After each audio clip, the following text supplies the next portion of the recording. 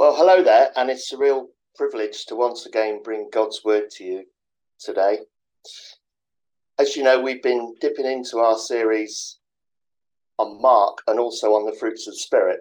And today we're back in Mark, and we're into the nitty-gritty stage of chapter 14. As you probably know, I like to bring a lot of cliches and metaphors into my conversations. And on at least one of the previous messages that I've brought to you, I've used the phrase, the rubber has hit the road.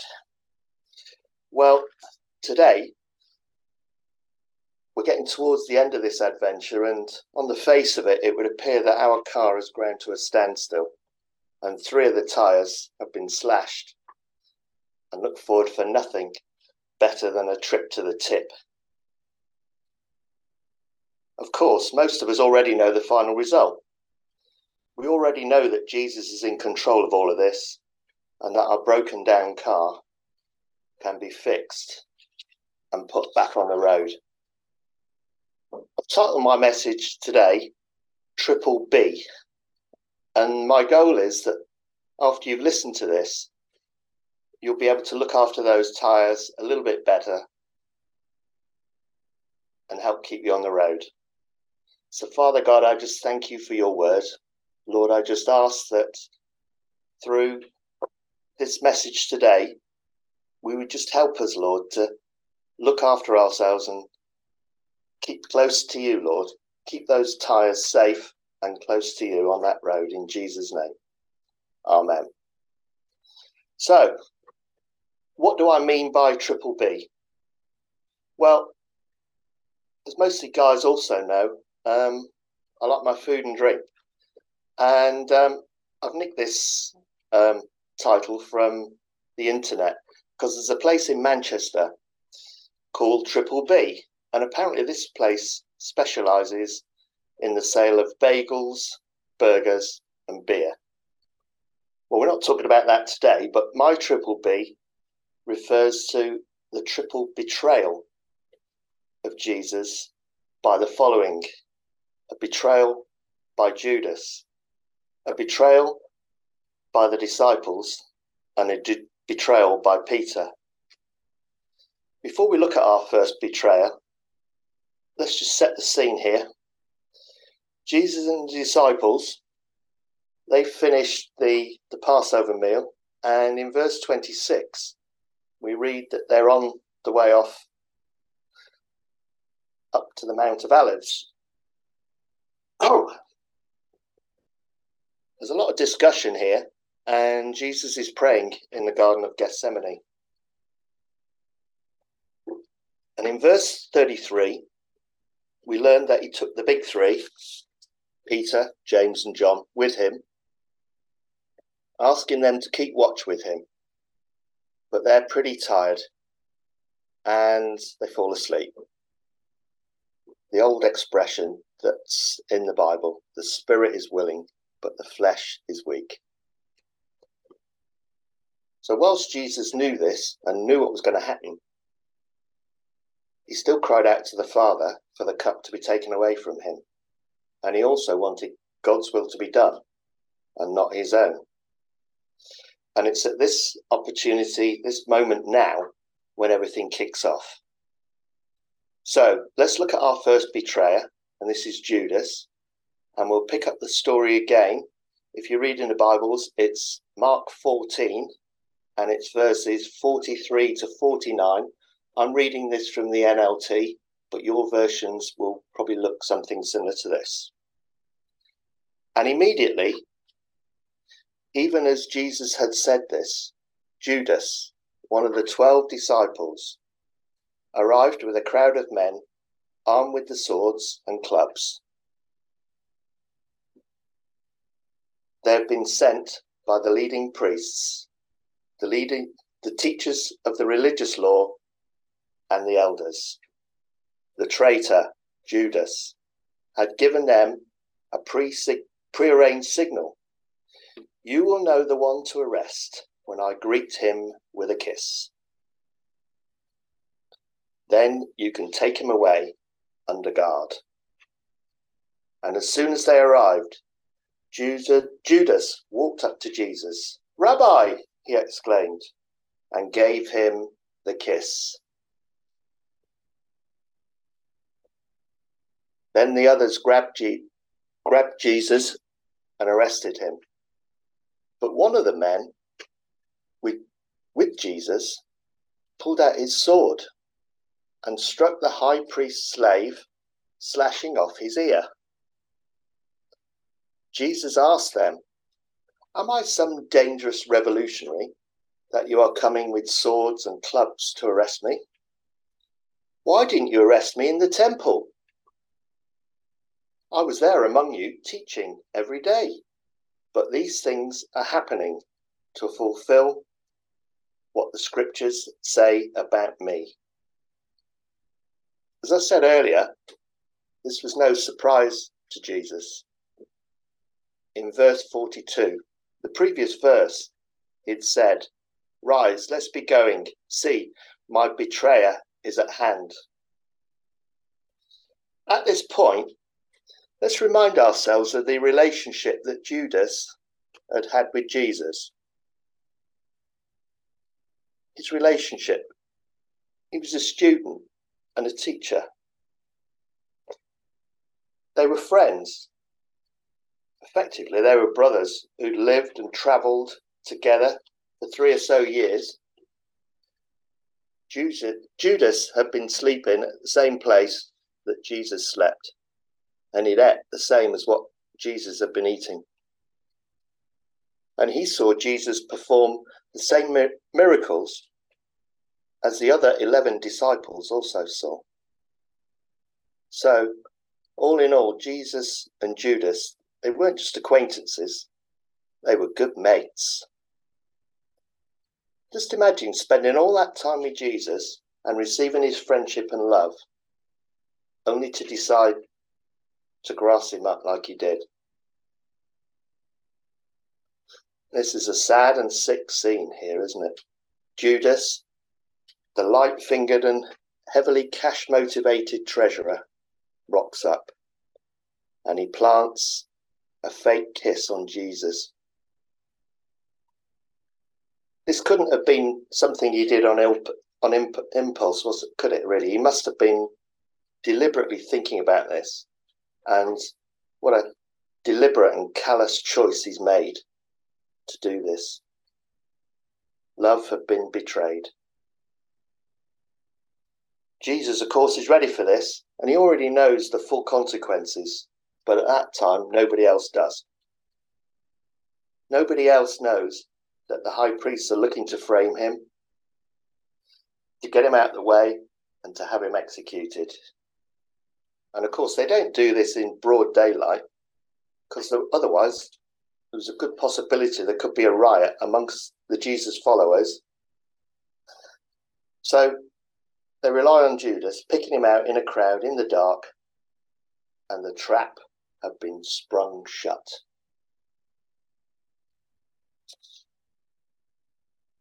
Well, what happened to Judas after this? Although he'd bagged the 30 pieces of silver for his wicked deeds, I mean, to me, this is a bit like selling the crown jewels on eBay, or worse than still, selling my season ticket at a car boot sale. We're told in Matthew 27, verses 3 to 8, that when Judas realized what he'd done and that Jesus had been condemned to die, he gave back the money. He gave back the 30 pieces of silver to the priests and the elders, and he hung himself. Oh, the poor old priests, they didn't know what to do with it. So actually, they bought a field and used it as a kind of a cemetery, and it's known today as the Field of Blood.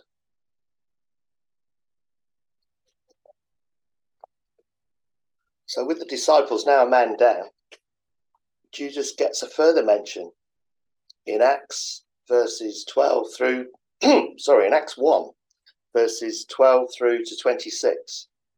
And in this rather lengthy section, I'll paraphrase it into two main points, which were the gathering of the band of followers to pray for the coming gift of the Holy Spirit, and also the need to find a replacement for Judas.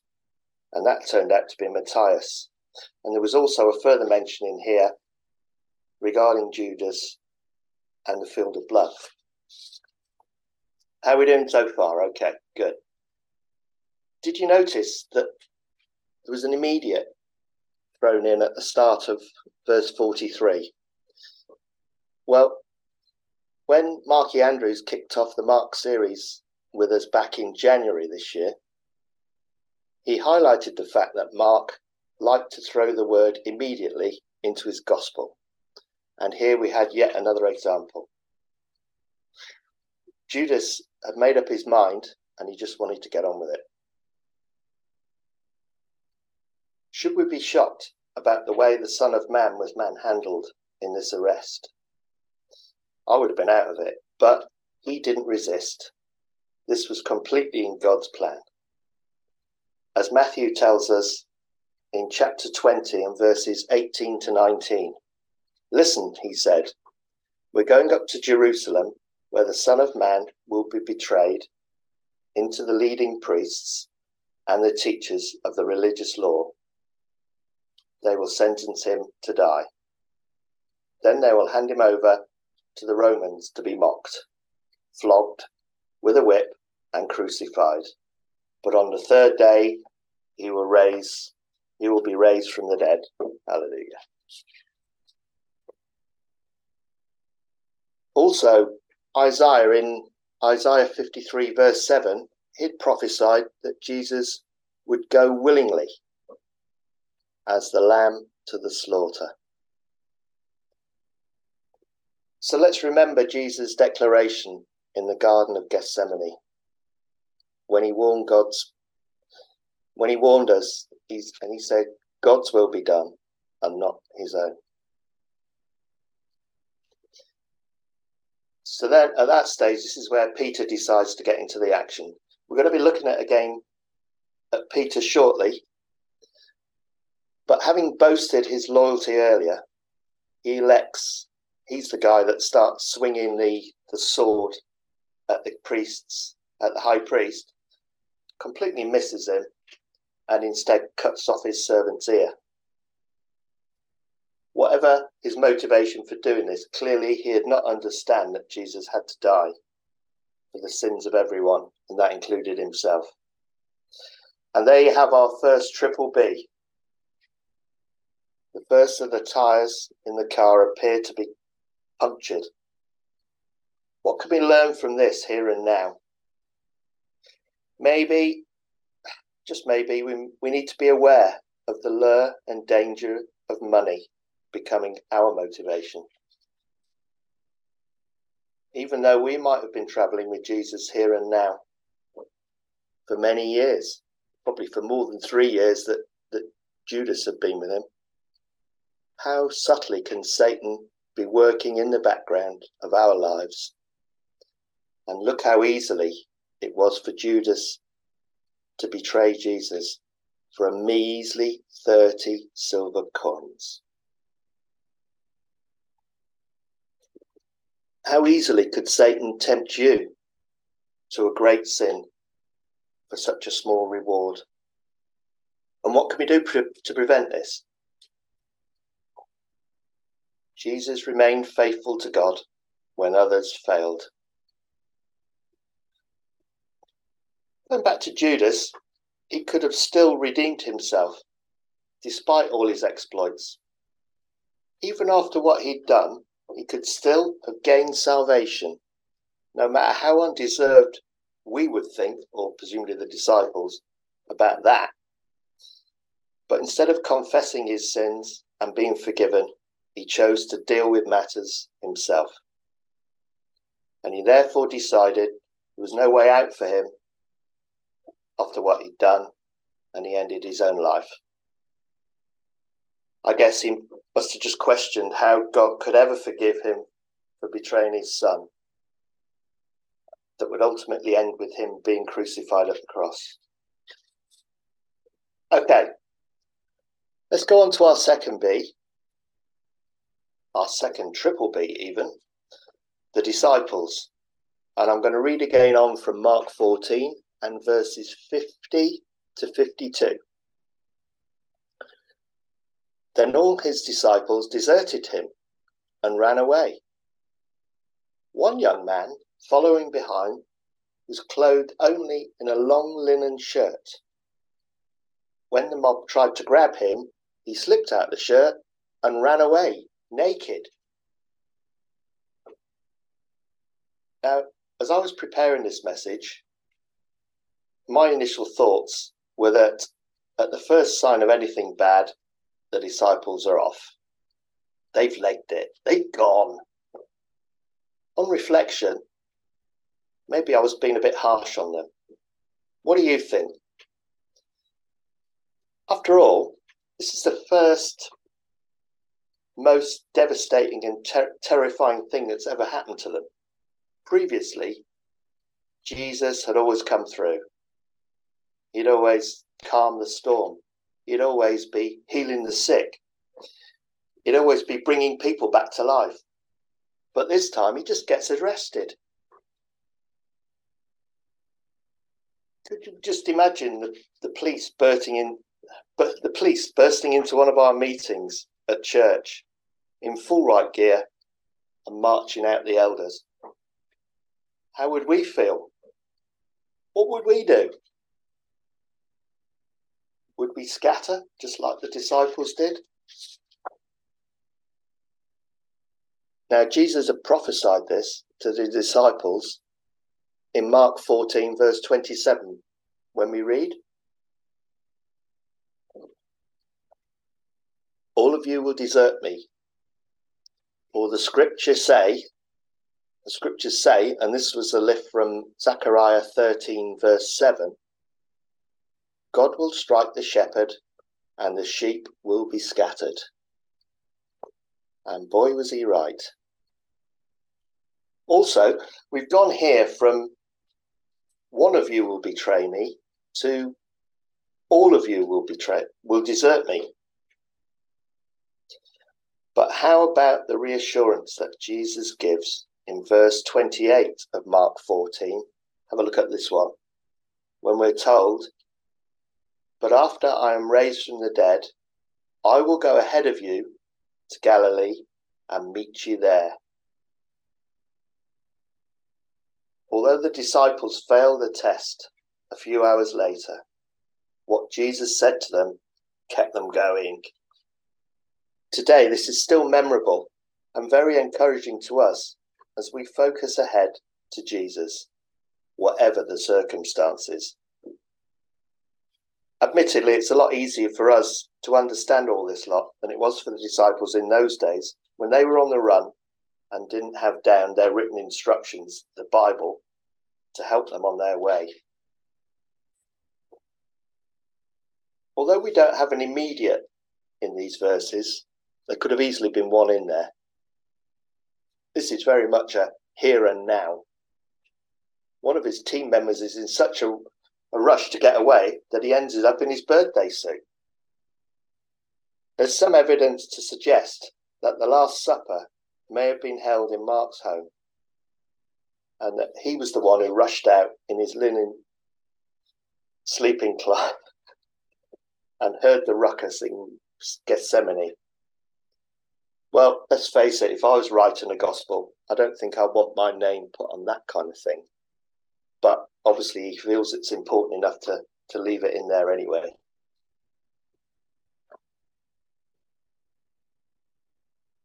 Although the disciples ran away, their real failure wasn't the running away, it was understanding and trusting Jesus, despite all his warnings and encouragements. Later in the book of Acts, we learn that Mark in particular was well used to running away from danger and from hardship. As a trainee missionary, we're told in Acts 13, verse 13, and also again in Acts 15, 37 to 39, that he had failed his probationary period. Even though Paul and Barnabas didn't agree on whether he would be any use in the cause of the gospel, the Lord knew he would make use of Mark as a writer rather than a pioneering missionary. And so there you have our triple B. The second of our car tyres is apparently left in shreds. At least after the resurrection, we see some evidence that the disciples have come to their senses and rather than trying to deal with matters themselves, have subsequently confessed their failures to the Lord. Applying this to our lives today can sometimes feel easier said than done. Failure to trust in Jesus, even when the going starts to get tough, is an understandable reaction, like the disciples in those days. But try to stay in there and don't be too proud to ask for prayer. Let's face it, with Jesus, when the going gets tough, the tough get going. Okay then, on to our third and final betrayer in the triple B. Yes, it's Peter. In chapter 14, Mark gives us a Peter sandwich. We'd read in verses 27 to 28 that all of the disciples would desert Jesus, but Peter was having nothing of this. And we pick up the story again in verse 29. And in verse 29 we read, Peter said to him, even if anyone else deserts you, I never will. Jesus replied, I tell you the truth, Peter, this very night, before the rooster crows twice, you will deny 3 times that you even know me. No, Peter declared emphatically. Even if I have to die with you, I will never deny you. And all the others vowed the same. Pessimism and optimism between themselves can be a recipe for disaster if it's in your own strength. If it's rooted in God, great. It's secure and it's right. Just remember Proverbs 27 verse 1. Don't brag about tomorrow, since you don't know what the day will bring. It's also reminding me of James 4 verses 13 to 17. Look here. You who say, today or tomorrow we're going to a certain town and we'll stay there a year. We will do business there and make a profit. How do you know what your life will be like tomorrow? Your life is like the morning fog. I like this bit. Your life is like the morning fog. It's here for a little while, then it's gone. What you ought to say is, if the Lord wants us to, we will live and do this or do that. Otherwise, you are boasting about your own pretentious plans, and all such boasting is evil. Remember, it is a sin to know what you ought to do and then do not do it. Good stuff there. So here, Peter proves that point with a double whammy. Not only does Peter contradict Jesus, but he also boasts in his own ability to stay true. In fairness to Peter, he was not alone, because we'd read in verse 31 that all the others had vowed the same. So where is your confidence? Is it in Jesus or is it in yourself? Sadly, the proud heart like Peter had that night can still be in evidence today in us as believers. But let's face it, unless we are prepared to stay close to Jesus, and fully utilize his grace and power, we can do nothing. Let's remember John 15, verse 5. And here we read, "Yes, I am the vine, you are the branches. Those who remain in me and I in them will produce much fruit. For apart from me, you can do nothing." Our best intentions may produce our worst moments if we're not in line with the will of God and empowered by the Holy Spirit. Peter's mistake can easily be ours. The fact that God accepts all of us, no matter how bad a job we've done, is great news for Peter, and it's great news for us. His earlier boasting had not prevented him from falling asleep in the Garden of Gethsemane when he should have been praying. Like the other disciples, he abandons Jesus in the Garden of Gethsemane and runs away. But unlike the others, he changes tack and follows the soldiers as far as the inner courtyard. He was determined to try to fulfill his pledge to his master on the night when Jesus needed him most. But as we get to the second layer of bread making up the pizza sandwich, Peter's resolve has again started to crumble. And we pick up the story again in verse 66. Meanwhile, Peter was in the courtyard below. One of the servant girls who worked for the high priest came by and noticed Peter warming himself by the fire. She looked at him closely and said, "You were one of those with Jesus of Nazareth." Jesus of Nazareth. It's always struggle that one. Jesus of Nazareth. But Peter denied it. "I don't know what you're talking about," he said. And he went out into the entry.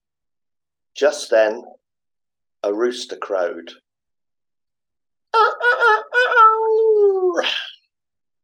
Had to bring that one in. When the servant girl saw him standing there, he began telling the others, "This man is definitely one of them." But Peter denied it again. So that's two. A little later, some other bystanders confronted Peter and said, "You must be one of them because you are a Galilean." Peter swore, "A curse on me if I'm lying. I don't know this man you're talking about." And immediately the rooster crowed the second time. Suddenly, Jesus' words flashed through Peter's mind. "Before the rooster crows twice, you will deny 3 times that you even know me." And he broke down and wept.